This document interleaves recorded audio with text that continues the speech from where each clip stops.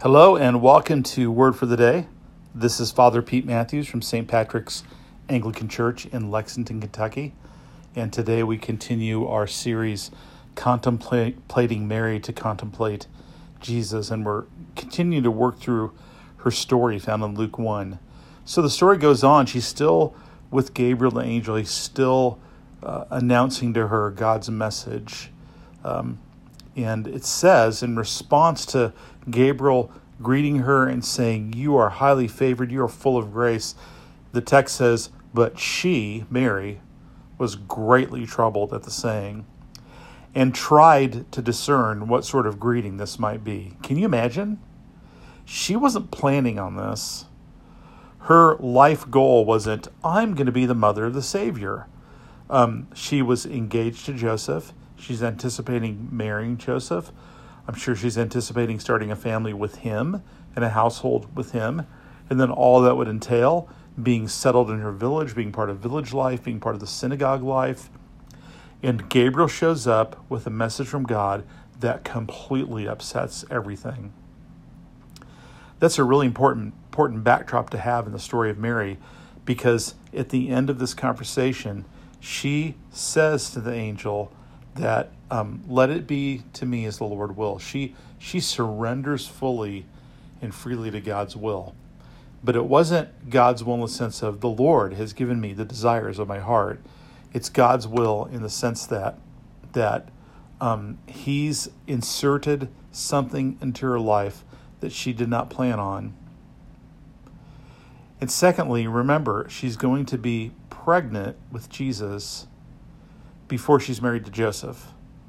So from a human perspective, from the surrounding community, scandal has just been inserted in her life from God, and she has to live with this. And she says yes to God. It amplifies how powerful her yes is.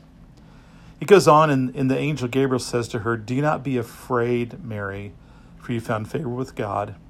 And behold, you will conceive in your womb and bear a son, and you shall call his name Jesus. And he will be great and will be called the Son of the Most High. And the Lord God will give to him the throne of his father David. And he shall reign over the house of Jacob forever, and of his kingdom there will be no end." Now, at this point in the story, what I want to talk about is an idea I mentioned a few episodes back, that Mary is Theotokos or Theotokos, depends how you pronounce your Greek, Theotokos. It's a Greek word. It means God-bearer. And in the early 5th century, in Ephesus, the same Ephesus that's in the New Testament that's now ruins in Western Turkey, there was a great council, and there was a debate in the church. A man named Nestorius was coming along and saying, we call Mary Theotokos, the God-bearer, the mother of God, but that's not right. She's the Christ-bearer, because you can't say that she bore God, because she's only human and can only give Jesus humanity. And the church met to discuss this, and what this council said is, no, she's the mother of God. She's the bearer of God, because Jesus is one person. You can't divide him into two persons, and that person is fully human and fully divine. Now, of course, the divine part of Jesus came from the Holy Spirit, from God the Son taking on human flesh. Mary had no part in making that happen. His human side came from Mary. But the point is, she bore a child, and this child was fully God and fully man. And so the church, from well before the 4th century, called Mary the God-bearer, the Theotokos, the mother of God. Now, if you grew up Protestant like I did, that was something you don't ever say about Mary. And it was usually thought of as, people that say that must think that there's that God came from Mary, and somehow Mary's above God. And that is not what it has ever meant ever. What it is, it's a truth about Mary that preserves a truth about Jesus. This is what's so cool about this. It's a truth about Mary that preserves the truth about Jesus. That the one person, Christ, has two natures, fully divine, fully human.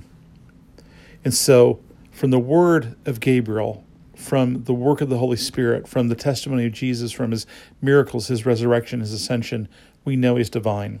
That's clear. But when we lift up Mary and remember that she is Theotokos, she is the God bearer, she is the mother of God, that reminds us that he's fully human.